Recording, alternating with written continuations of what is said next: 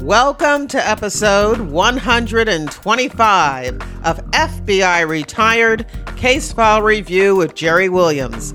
I'm a retired agent writing crime fiction inspired by true crime FBI cases. Today, we get to speak to retired agent Keith Tolhurst, who served in the FBI for 24 years.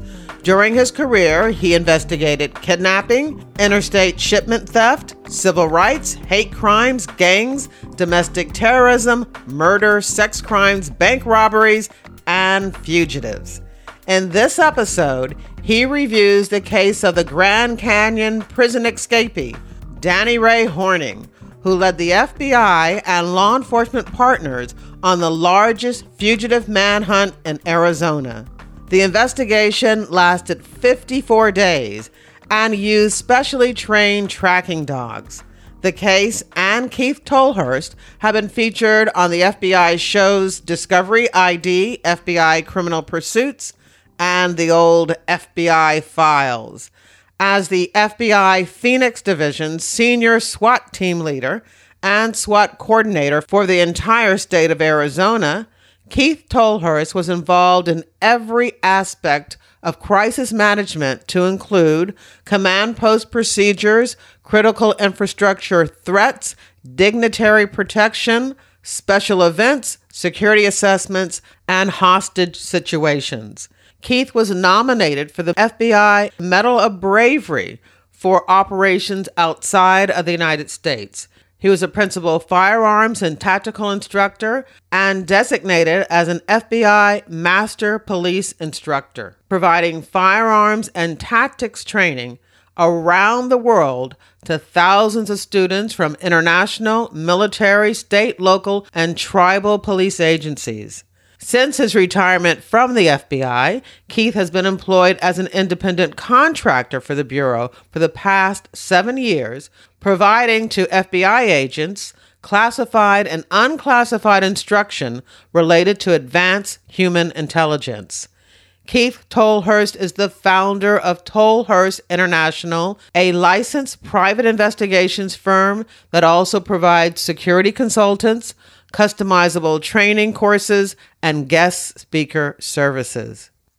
This was a really interesting interview for me because I wasn't aware of Keith's knowledge of trained tracking dogs.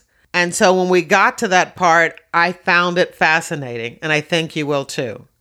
But before we get to the interview, I just want to remind you that for the month of July 2018, I am having my It's a Boy, It's a Book giveaway. The giveaway consists of a signed copy of my latest FBI crime novel, Greedy Givers, an infant onesie for your future FBI agent, an FBI silhouette target apron, an FBI challenge coin, lapel pins, and a sticker, button, and cards for FBI Retired Case File Review. If you're already a member of my reader team, you are automatically entered into the giveaway. If you're not yet a member, then all you need to do is to go to my website, jerrywilliams.com, and sign up when you see the pop-up. Details about the giveaway can be found in my July reader team email. When you sign up for my reader team, once a month, I'll send you a digest of the podcast episodes for that month so you can access the photos and newspaper links, my crime fiction recommendations, and I'll keep you up to date on the FBI in books, TV, and movies. I don't have ads on this podcast, nor do I have a Patreon account, but if you're enjoying the episodes, 125 to date, and you want to support the podcast, you can do so by picking up a copy of my crime novels, Pay to Play and Greedy Givers, available at Amazon.com. And don't forget to subscribe to FBI Retired Case File Review on Apple Podcast or your favorite podcast app. Thank you. Now here's the show. I am excited to introduce my guest, Keith Tolhurst. Hi, Keith. Hi, how are you, Jerry? I'm doing great. Now, I got to give producer credit to our mutual friend, Judy Tyler, who told me about your case. Judy's a great person. I work with her all the time. Yeah, she's been on the show twice, and as a matter of fact, she's going to come on a third time because one of her informants from one of her drug cases contacted her. He heard about the show, and he wants to come on with her to talk about the case from the informant side and from her side. And I thought, what a great idea. So we'll do that later this summer. Sounds great. So this particular case that she told me about, I said, yes, I got to get Keith on to talk about it. And it's about an investigation. I guess it still would be, in a sense, a fugitive investigation, but it's of a prison escapee, Danny Ray Horning. That's correct. Yeah, Danny Ray was a prisoner in the Florence State Prison in Arizona. Before we start on the case, could you tell us why he was in prison? Because I want to make sure that we all have a good idea who this guy is and why he's so dangerous and why he needs to get back in prison. Sure. Well, Danny Ray Horning was in prison on 4 life sentences. I think it was something like 737 years is what he was supposed to be serving. It was for armed robbery, aggravated assault, kidnapping, burglary. He'd done a bank robbery in Salt Lake City. He stole a truck in Ohio. I think he also robbed a bank in Ohio and Oregon. He kind of thought that was his thing, was doing bank robberies. And then he was suspected of a murder, although that's not why he was in jail. He was suspected of a murder that had occurred in California about a year earlier, where a body had been found of an individual that had been chopped up into pieces. He cut his head, his arms and legs off, put them in plastic bags and threw them in the San Joaquin River in California. And that was for a robbery. He was just taking money off this guy who was a fisherman, kept a lot of money in his house. And he had been nice enough to ask Danny Ray to do some side job work for him, and he kind of took advantage of that and then killed the guy. At the time, he hadn't been charged with murder, though. That's not why he was in jail. He ultimately ended up in Arizona, going to the Arizona State Prison in Florence for a bank robbery that he had committed in Winslow, Arizona. And he went in March 22nd of 1991. I think he was 33 years old at the time. So Sure. He's in state prison. Usually bank robbery is a federal crime. Is there a particular reason why he wasn't in federal prison and that matter wasn't handled by at the federal level? Yeah, no, I think it's because he had so many other charges that they wanted to combine them all together. They just didn't put him in the federal system for some reason. That was something I can't really speak to because he was already in prison before we got involved with it. The kind of the federal nexus of the other states, I think they just all kind of made some state agreement. Probably as far as prosecution, it was a better deal for them to put him in state. All right. One other question, because we do want you to get started with the story, and I keep stopping you. But one other question is, could you explain to everyone why the FBI is involved in this prison escape investigation? Sure. So what happened when he initially escaped, there were a few things that happened. One, at the time that he escaped in 1992, the FBI in Phoenix had a very, very successful fugitive task force, which I was a member of. Another member of it was an individual named Doug Schuster, and he worked for Department of Corrections. So as soon as he realized that there was this escape, he figured we would probably be the best ones to handle it. We'd also found that there was some notes inside the prison in his cell that had indicated that he had a grudge against the Winslow Police Department, that he may want to go back after the people that put him in all these bank robberies, and he had ties out of state because of his family was in California and other things. So the Fugitive Task Force got assigned to do it, and I got assigned to it just because they had an out-of-state nexus, that he had a lot of other areas. His life was really in California as well as Arizona, and we didn't know exactly where we was going, but we were concerned that he was traveling maybe to commit an assault on a police officer as well.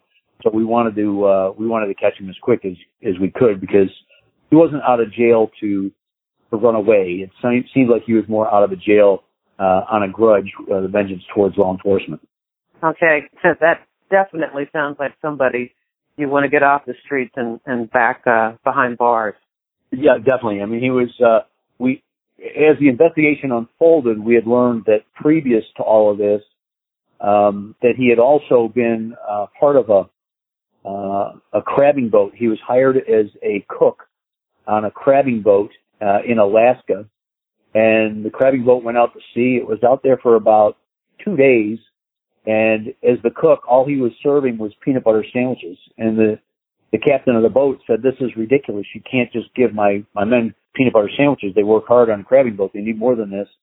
He confessed that he didn't know how to cook. So the captain turned around and brought him back to shore, which cost him a lot of money. He was pretty irritated about it. Dropped off Danny Ray on the pier and turned away and went back out to sea in Alaska with all these big empty crab containers on the, stacked up on his boat. And the boat sank and everyone died. The belief is, obviously they can't prove it with the boat missing and everybody dead, but Danny Ray was the only one that survived it because he was put to shore, and they think what he did is he might have cut some of the grommets or something as far as the pump that let the water pump off the boat, and the boat capsized and sank immediately without even time to make a distress call. And they think he did that out of vengeance against these people for putting him off the boat. Wow. Okay. Now I really, really want to hear how he was captured. So how did he escape? Well, on May 12th of 1992, he'd only been in jail for about a year in Arizona. He actually got a uniform from a MedTech uniform that was in the prison, put the MedTech uniform on, and had the MedTech badge, and just walked out the door. And kind of escaped from Florence by just pretending to be an employee, and then he was on the run. And that's when the Fugitive Task Force in Phoenix learned about him and began your investigation. Yeah, that's correct. So we started our investigation, I think probably on the 12th or the 13th, the day he got out. We were immediately called on it. Of course, the first thing they did is Department of Corrections has bloodhounds. They started searching the area, the desert area around Florence right away to see if they could pick up a scent on that. I think Ken Vance was the dog handler at the time. Very good dog handler. Arizona has some very good dogs with the Department of Corrections, and they started working on that. We got called, and I started going into history to try to find out where he might go, what he might do, and started doing background on his family in California and some of the other things.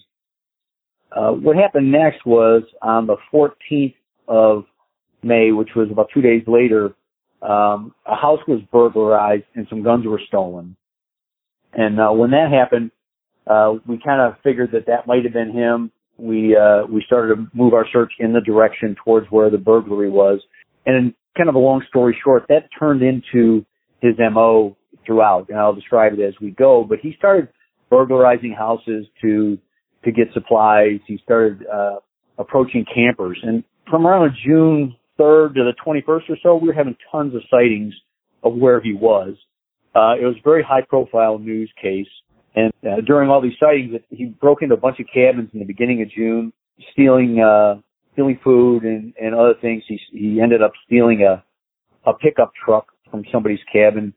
And a lot of people had been painting him in the media as kind of a modern-day Rambo. This guy survives on his own and lives out in the desert and lives in the mountains and the woods, and he's a survivalist. And they really had a very romantic picture of who he was. But the fact was he was breaking into houses, stealing what he could get. And his background, they said he had an Army background, that he was, trained in survival and everything. But he was actually only an E2 in the Army, which is like a private first class. He'd only served 11 months.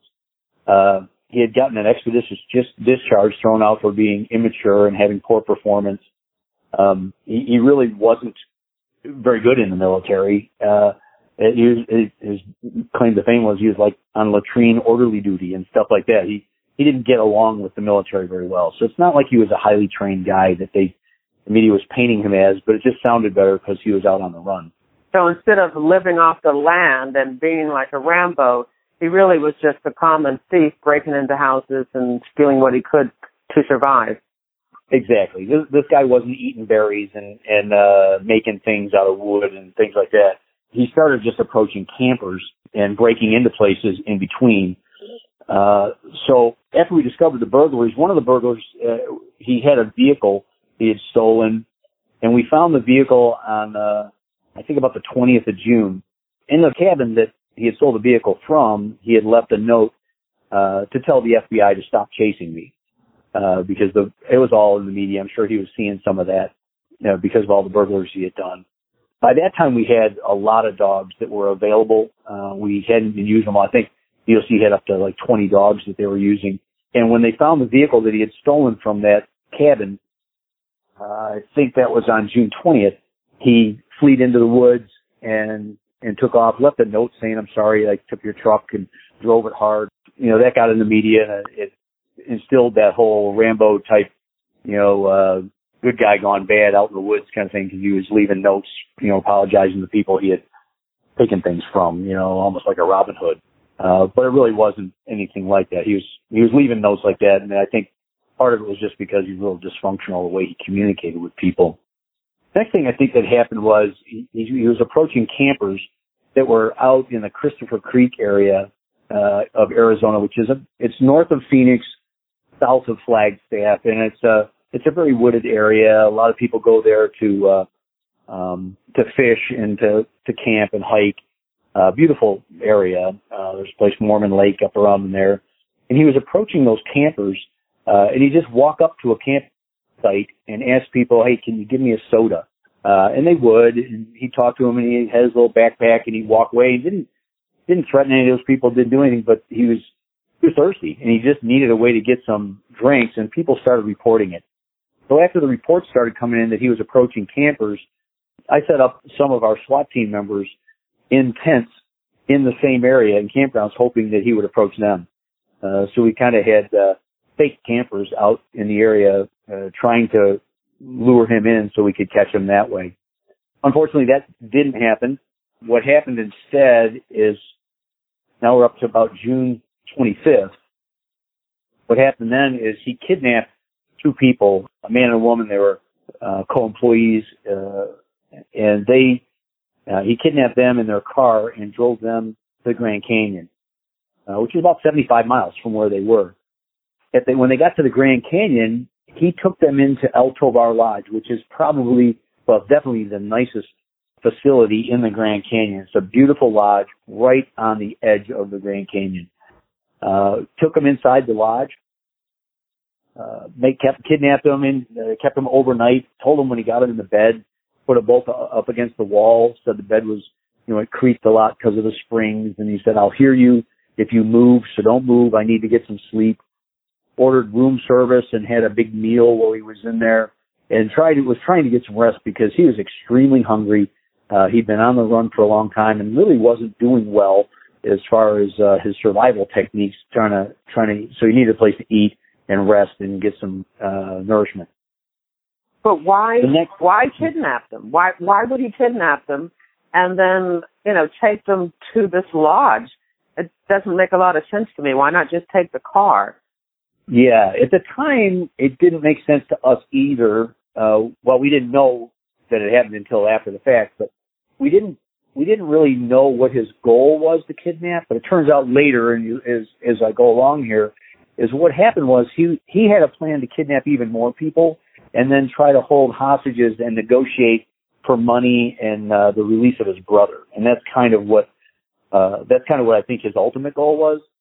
That's why he kidnapped them. And he also took them because he still needed things. The next day, he actually had them take him out and buy some camping gear and supplies that he needed, because he was basically on the run with nothing. So he needed clothes and all that kind of stuff that he hadn't already, things he hadn't stolen out of the burglaries. So he was looking for them. They spent, $100 on them or something like that to buy some more supplies. And what was the threat? I mean, did he have a gun? Did he have a knife? Why was he able to get away with this?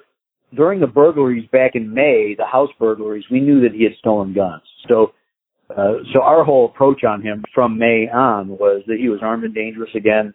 We knew that he was suspected of the brutal murder of the guy in California. I don't know if I mentioned, he had also molested his daughter in the past.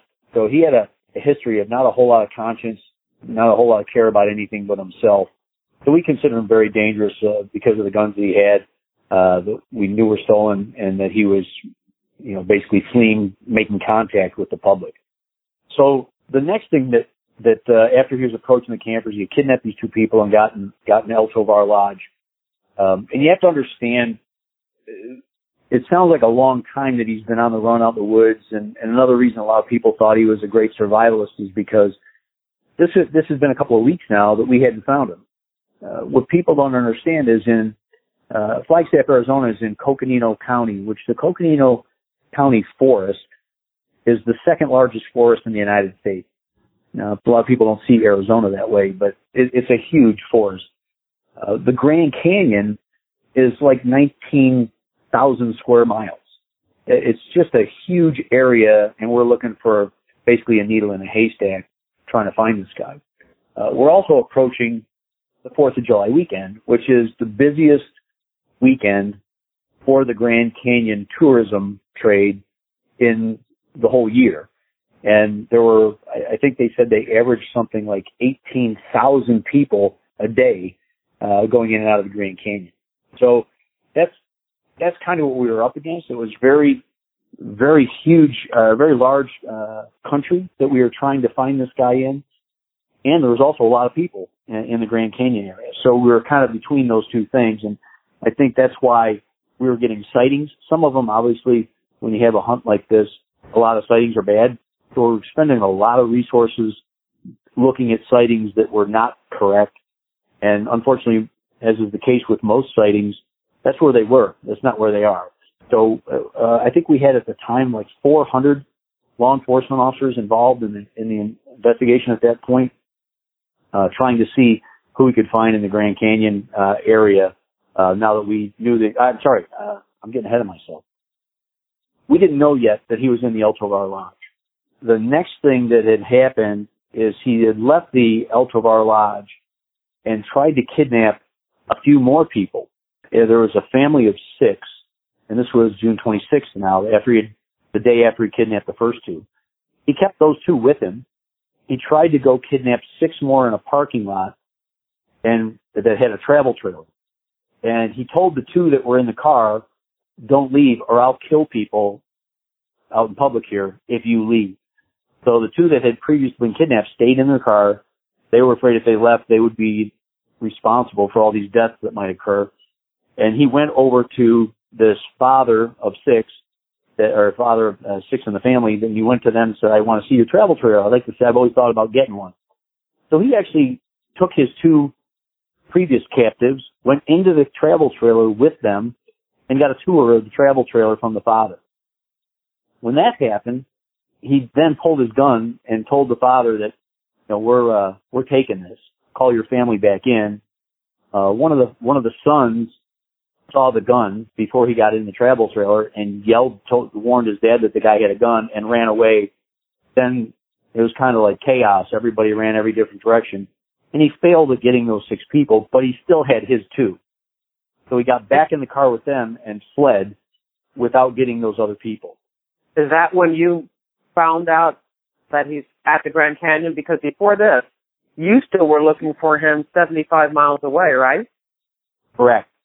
So what happened was we still hadn't found that out. I mean, the word came out, the police reported that this had just happened, but almost instantaneous to that, a park ranger had seen the vehicle and tried to approach him. When the ranger spotted the vehicle, Horning shot at the park ranger. And then he had driven down a road that was a dead end, so couldn't go anywhere. He shot at the park ranger and ran out in the woods, leaving his 2 hostages behind. Now, Horning is alone, no longer has hostages, but we know he has a weapon. And the park ranger made the call that here he is. We know that's Horning.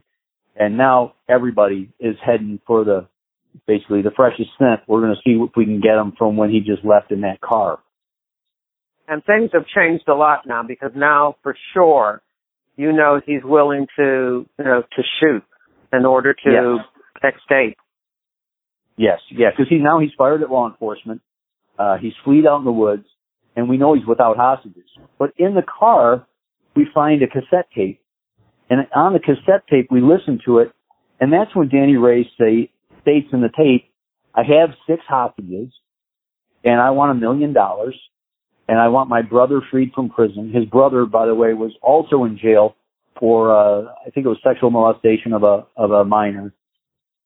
And he gave a deadline that if you don't do this by June 30th, I'm going to start killing the hostages. Well, the thing was, we knew he didn't have any hostages because he just ran out in the woods alone. But he had pre-recorded this tape as a plan that this was something he was going to give up to try to get his will. So that's kind of what I was saying earlier. We don't know why he was collecting the hostages, but I think that was his ultimate plan. He had this pre-recorded tape of what he was going to do. So the next thing that happened is now we got this fresh area. We've got the dogs en route. Like I said, we had tons of dogs by that time. SWAT teams were en route. We had helicopters en route. We had everybody pretty much flooding into the Grand Canyon area. And that's where we started up a command post. We did whatever we could now to try to push them to, isolate the area. On the 30th of June, that's when we decided to close the Grand Canyon. We actually only half closed it. We didn't allow more people in. We didn't kick all the people out because that would be too many people flooding the gates at once. And it would just be too much manpower to try to push everybody out. We didn't really want to create that issue. But we didn't let anyone in, and we set up checkpoints to watch the people as they naturally decided to leave. Yeah, let me get this right. Your investigation closes the Grand Canyon just before the biggest weekend of the national parks for the whole year. That's correct. In fact, it's only the second time that the Grand Canyon had ever been closed in its history. So, and it was, like you said, it was the biggest tourist time of the year that all these people are now being turned away because we had Danny Ray Horning in the canyon. Wow. It was one of those things. It was a little bit surreal for the amount of searching we were doing in a place that was a tourist attraction like the Grand Canyon. We had some of our SWAT and hostage rescue team members actually rappelling over the sides of the Grand Canyon, looking in the caves, areas where we thought he might be hiding. We were taking helicopters at basically treetop level and dropping into the canyon, looking at hikers that were going up and down the whole stretch down into the bottom of the canyon and up. The fun part about it, I guess, is we got to see a lot of different views of the Grand Canyon nobody normally gets to see. So that was interesting. But we didn't see Horning during that time. We were sending SWAT operators down in the canyon. It's about a 13-mile hike down to the bottom and back, and we were sending them along so they could see if he was one of the people acting like a hiker. We wanted to make sure that he wasn't approaching hikers. So we were trying to flood the area with that, as well as cover all the leads that we were getting on sightings. And then we were doing a grid search with bloodhounds and everything else. By that point, I had also called in some other bloodhounds that kind of as an aside, my background prior to getting into the FBI, my father is world renowned for training dogs, bloodhounds and other dogs.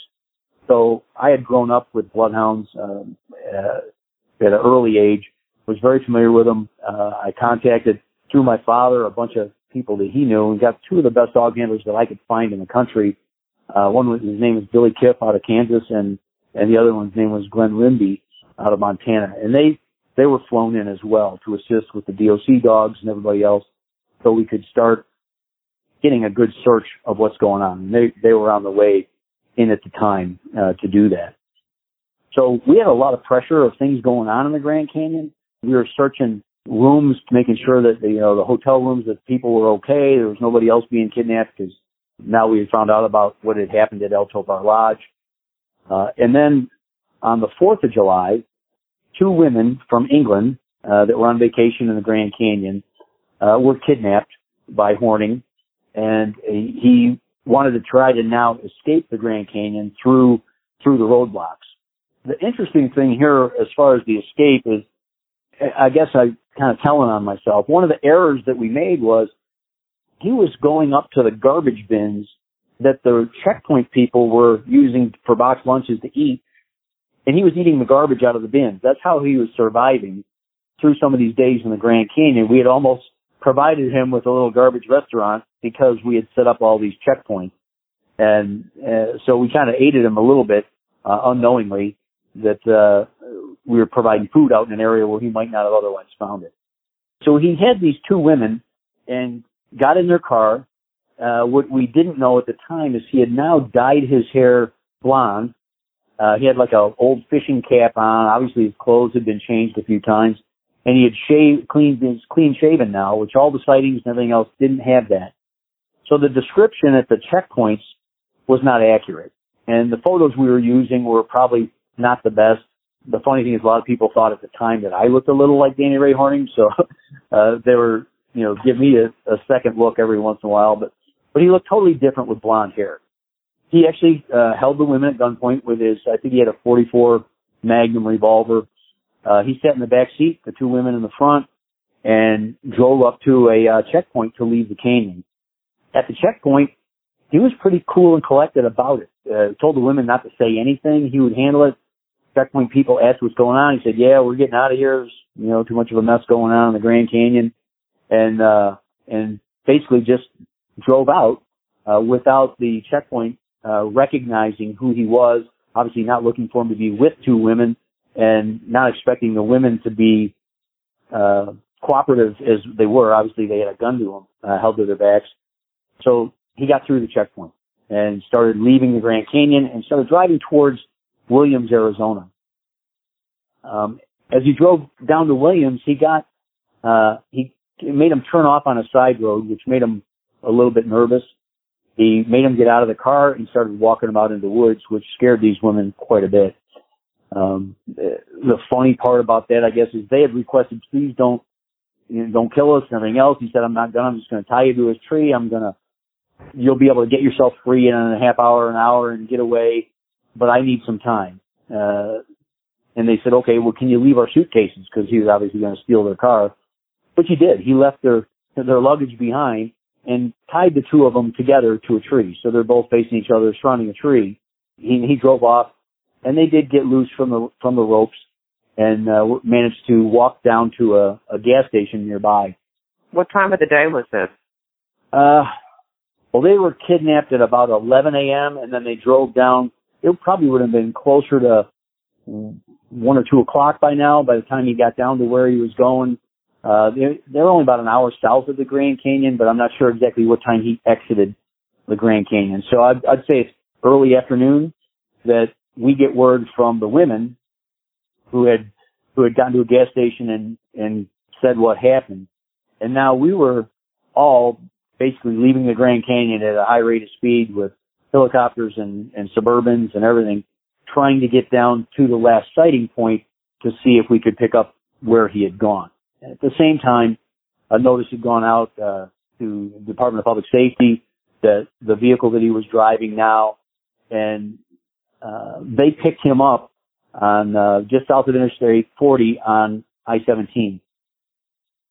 So they recognized the vehicle. They tried to stop him on the freeway. Danny Ray Horning again gets into another shootout with Department of Public Safety. He shoots at the car a few times and then pulls off on an exit. It's called Snebley Hill Road. And this is another very remote, wooded area with a lot of canyons. Now we're about 45 minutes south of the Grand Canyon. We're south of Flagstaff, but still very wooded area. In fact, in Arizona, it's one of the few areas where if you drive there right around sunset, you'll see herds of elk just standing beside the road. I mean, it's a very, very wooded area. There's really not anything there other than some dirt roads and a lot of trees and canyons. He crashes his car or bails out of his car at the exit at Snubbly Hill Road in the woods, and turns around again and shoots again at the DPS officer that had tried to stop him. DPS officer fired back at him, but didn't think he hit him, and Danny Ray's on the run again back in the woods by himself. So it's getting dark at this point. By the time we're getting down to Snubbly Hill Road, it's early evening, and we start setting up a command post. We're going to have to do a grid search see if we can figure out where he went from there. That's where I probably failed in my expertise as a dog handler, where I'd done that my whole life with my father and things like that. Is it was dark, I'm looking into the woods, and there was one white light visible in 360 degrees of looking around, one white light. And I asked what that light was, and one of the local officers told me that was Sedona. I said, well, that's where he's going. And because I just knew historically that people head for the light when they don't know where they are. They have to have something to run towards. Unless they are super Rambo and can navigate by the stars, most people tend to run towards a light because they know they'll find something there. And they're not just going to run off into the woods forever. They told me that's not possible. That he would have to cross Jack's Canyon, which is a huge canyon, basically straight drop cliffs. You walk up in the trees and all of a sudden it just drops off 100 so feet down. So there's no way he could get through there. But he didn't know that. I take it that. No, Danny Ray doesn't know that at all. But the locals knew that they just didn't feel he would be able to get to that light based on the fact that he would have to cross this canyon to do that. So I heeded their advice. We started on our searches in kind of a grid fashion with dogs, different ways. We had SWAT teams actually running with all their gear with the dog handlers every time we sent one out, searching in a grid fashion to see what we could find and see if we could pick up his trail. Our goal was to push him all night. We weren't going to let him sleep. We weren't going to let him get any rest, and we were going to push him as long as we could, as hard as we could, so he had to keep moving, and we figured we were just going to be a matter of will then. We were going to run him into the ground. That kept happening until about 10, 11 p.m. at night. We got a lead. We were getting a lot of leads in our command post of sightings still, and people thought this and that. And a lot of the leads were nothing, but we got a lead that there was a guy down near Sedona, and I think that it was the village of Oak Creek, where somebody was on a porch asking for water, and husband and wife answered the door. The wife, I think, recognized him and made the phone call to the police saying, I think this is him. But we were getting a lot of calls like that. So we didn't want to ignore any of them, but we didn't necessarily say this is him and drop our command post and move there. But we did send a dog team and a border patrol officer to that lead, just like we were sending dog teams from every different agency. It just happened to be that agency that got picked to go do that lead. They got down to Oak Creek, and I guess I should back up a little bit. Throughout this whole search, Danny Ray Horning had been very vocal about how he would never be taken alive. It's something he wouldn't do before he escaped, everything else. He'd never be taken alive again. He's not going back to prison. And he was a lot of bravado in the way he spoke about how he would take on, the law enforcement basically in a blaze of gunfire, and that's how it would end. And he was kind of following along that to a certain extent every time he had an interaction with police, because he was shooting at them. There's, I think, 3 times now that he had been in shootouts with the police during this manhunt.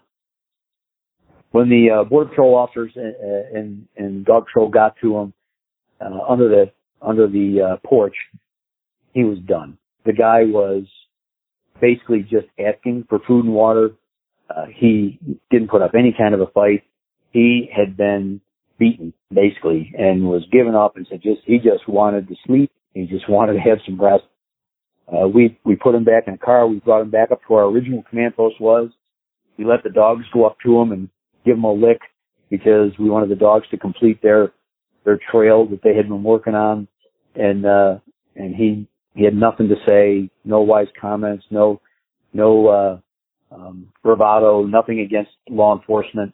He just sat there quiet and then was back in custody that night.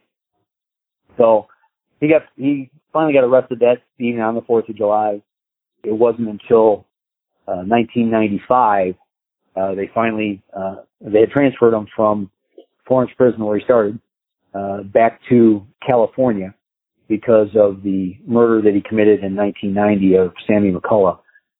So he went back and was sentenced to death on July 26, 1995. And to my knowledge, I know as of last year, I haven't checked as of today, but as of last year, he's been doing 24 years now on death row in California, still awaiting death. So that's pretty much how Horning ended up, kind of back where he was. And I guess the thing I hate to see is how all the media came out on how redeeming this guy was as a Rambo when he was just a guy that was trying to run away.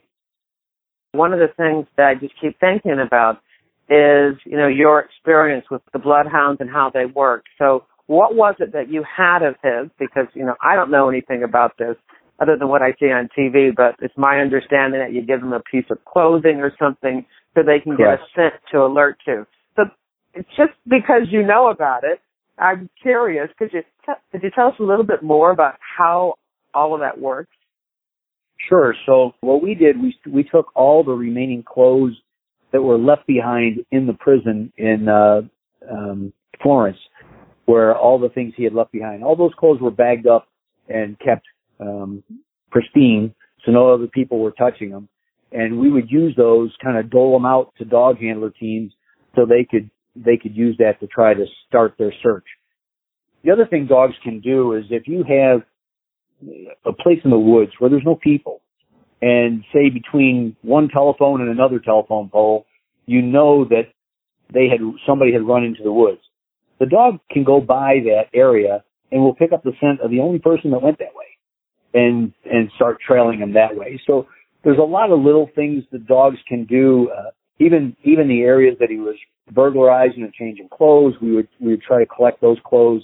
And dogs are pretty good at finding the missing scent. In other words, even if, let's say you had one shirt that two different people had worn, but one of those people was still there, and you had them. The other person had run away. If you sent the dog on the shirt, and then they smell the person that's still there, they know that they're looking for the scent of the one that isn't, because they already successfully finished finding the first one. He's right there. And it's called the missing member method. So they look for the one that's missing out of the scent that's on those clothes. So there's a lot of different ways dogs like that can do that. It's not as easy as a lot of people think, because dogs, the reason we had SWAT teams running on both sides, of course, when a dog runs, he's running where the scent is based on wind, not necessarily the nice little path that the subject ran down.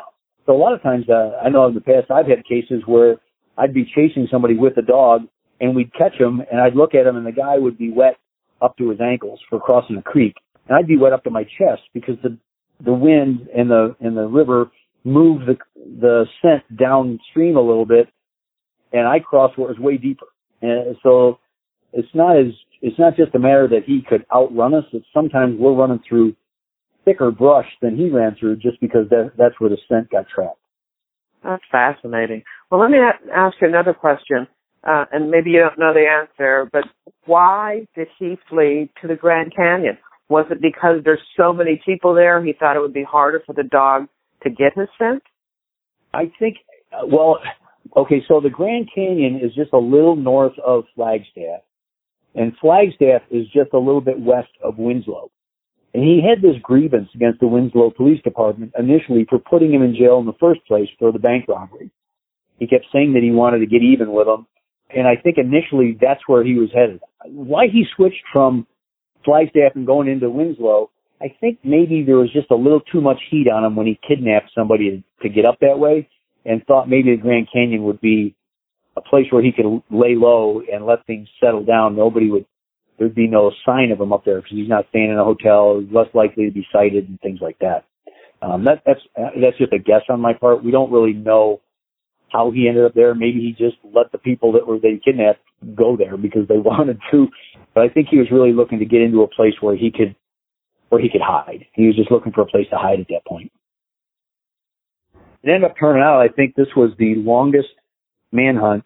I know it was the longest manhunt in Arizona history that we had as far as trying to locate somebody from when they became a fugitive. 55 days, I think, in total. I can only imagine the manpower, resources, time, commitment. that every law enforcement agency put out during that time period. Yeah. So one of the things that I talk about that, we had helicopters, and a lot of people know with modern technology, they have FLIR, which is it basically tells you the heat signature. You can see, people on the ground that are there.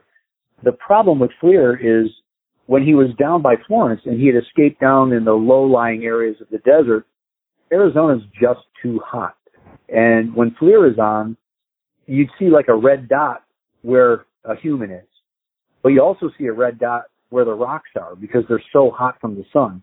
So it's just like looking at a big spotted board of all these red dots, and it's really hard to pick out people and animals and everything else because half the desert is lit up as hot as well.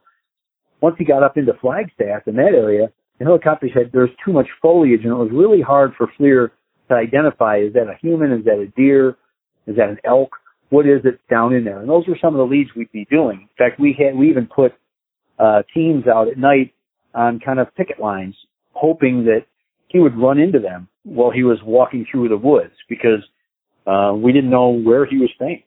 This is before we found out he was in El Tovar Lodge, and we thought he was just trying to survive out in the woods somewhere. So we got in the most likely places where he might travel across some of the canyon areas, and we tried to blockade him there. And obviously it was unsuccessful because he was staying inside a hotel room. Absolutely fascinating. I don't want to give him too much credit, like you said, but the fact that somebody who wasn't a Rambo, who wasn't, really experienced in living off the land, was able to escape and be out there for 55 days, I guess we got to give him a little bit of something. He was definitely committed. He was an individual that didn't care about human life. He was willing to shoot at people. He was committed to, like you said, he committed several burglaries while he was on the run, staying in people's houses. He stole cars a couple of times and then kidnapped people a few times. So in those 55 days, he committed multiple crimes to keep on the run. And you can't take away from the fact that he was dangerous and committed to what he wanted to do. I think the thing I was saying is he's not really a survivalist. He's just criminal. And he did all the things that he needed to do to stay on the run, but he was always looking for that next target of opportunity to allow him to escape. And he was an opportunist in that respect, and definitely took advantage of getting a hold of the population, which is pretty amazing on that part, that he was in the middle of the woods and kept running into people. He'd go to the campsites. He'd go to the remote cabins out in the woods. And I'm sure if those people were there, he might have kidnapped them. But if they weren't there, he'd break in. And in Arizona, a lot of the cabins up in there are summer cabins that people only live in seasonally. So he had the opportunity to get into a lot of places and get supplies and things like that. Now, this was the largest fugitive manhunt for the FBI in Arizona, but you had another case that you could say was the largest, and it was the largest FBI extortion investigation. I'd love to have you back on to talk about that one, too, because that sounds pretty interesting. Sure, I'd be happy to do that. Well, why don't we take a moment to learn a little bit more about you? Why you joined the FBI, when you joined the FBI. Could you share that with us? Sure. My first exposure to the FBI, as I said, my father was a dog handler. My first exposure to the FBI, I was 14 years old, and he was going to a seminar in Tennessee to teach people how to train bloodhounds for law enforcement. And I was asked to go with him, and my father asked me to be one of the instructors. So I trained all the brand new dogs getting started. There was another instructor that taught some of the other dogs, and my father taught all the problem dogs that you try to fix that weren't doing what they should be doing and things like that. So anyways, during that seminar, it was being hosted by the FBI in Tennessee. And I remember one of the FBI, I thought he was an agent at the time. I think he turned out to be an investigative analyst. But he came up to me, I think on the second or the third day. I met him the first day, shook hands. And the second or third day there, he saw me and said, "Hey, Keith, how you doing?" Of course, at 14, I didn't realize that my father was pretty important there, and that's why they knew who I was. All I could think of is I shook hands with this guy 3 days ago, and he still remembers my name. these FBI guys, they can remember everybody's name. And I was pretty impressed by that. And that was I think my first thought when I started thinking that I might want to get into the FBI. Of course, I don't have that ability. I can't remember people's names very well. But I thought that was, the impression you get of professionalism of some of the people in the FBI, that's what drew me in. I ended up instead going to college and getting out of college and joining the Marine Corps. And then after I got out of the Marine Corps, I decided I wanted to go back into federal service and law enforcement and continue it that way. And that's when I joined the FBI. Now, I was looking at your bio, and it says here that you were nominated for a Medal of Bravery for operations outside of the U.S. What's that about? Back when the embassy bombings occurred in Africa, in Nairobi and Tanzania and Kenya, the FBI was sending SWAT teams. They were rotating them over there to try to be the investigators there. Obviously, all FBI agents that are on SWAT are also investigators. And due to the threat level that was going on in Africa at the time, they didn't want to send anybody that was not tactically trained.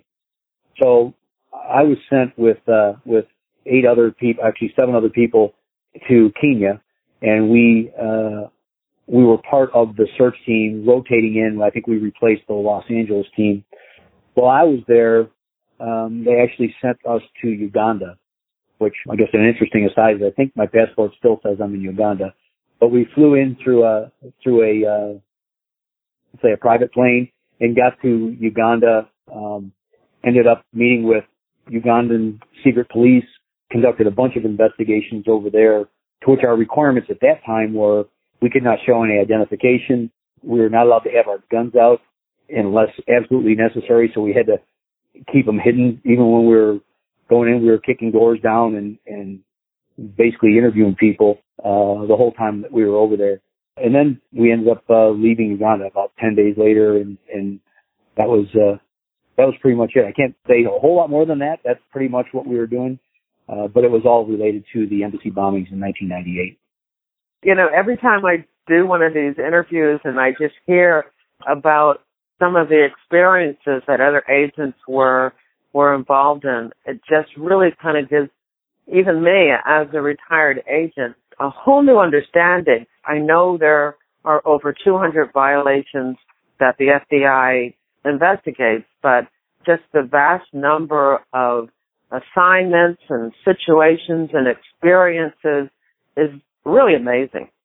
Oh, I agree. In fact, one of the things I hadn't realized at one point is that the FBI sends people to almost, I don't know if it's still the case, but before I retired, to every bombing that occurs everywhere in the world, someone will go to, just because we're trying to gather data to see where we can connect the dots. Well, Keith, I definitely want to have you come back on maybe towards the end of the year to talk about that FBI extortion investigation. I know that you retired in 2011. So what have you been doing since then? Well, two things. I started a month after I retired from the FBI. I started back as a contractor to the FBI to teach intelligence courses back in Virginia for both academy agents and seasoned agents, to teach them some of the new techniques we use for intelligence-based courses. I also have my own business. I have a private investigation company in Phoenix where I do private investigations, and I also do security assessments, security review for people that are interested in doing that type of thing. I was actually one of the first people in the country to teach active shooter a long, long time ago. In fact, the only person that had taught active shooter to the military prior to Fort Hood. So I teach that now as a civilian model for schools and things like that on how they can do it versus how I used to teach law enforcement on how to respond. Now I teach the school administrators and students how they should respond. There's a different class there. What's the name of your company? Tolhurst International.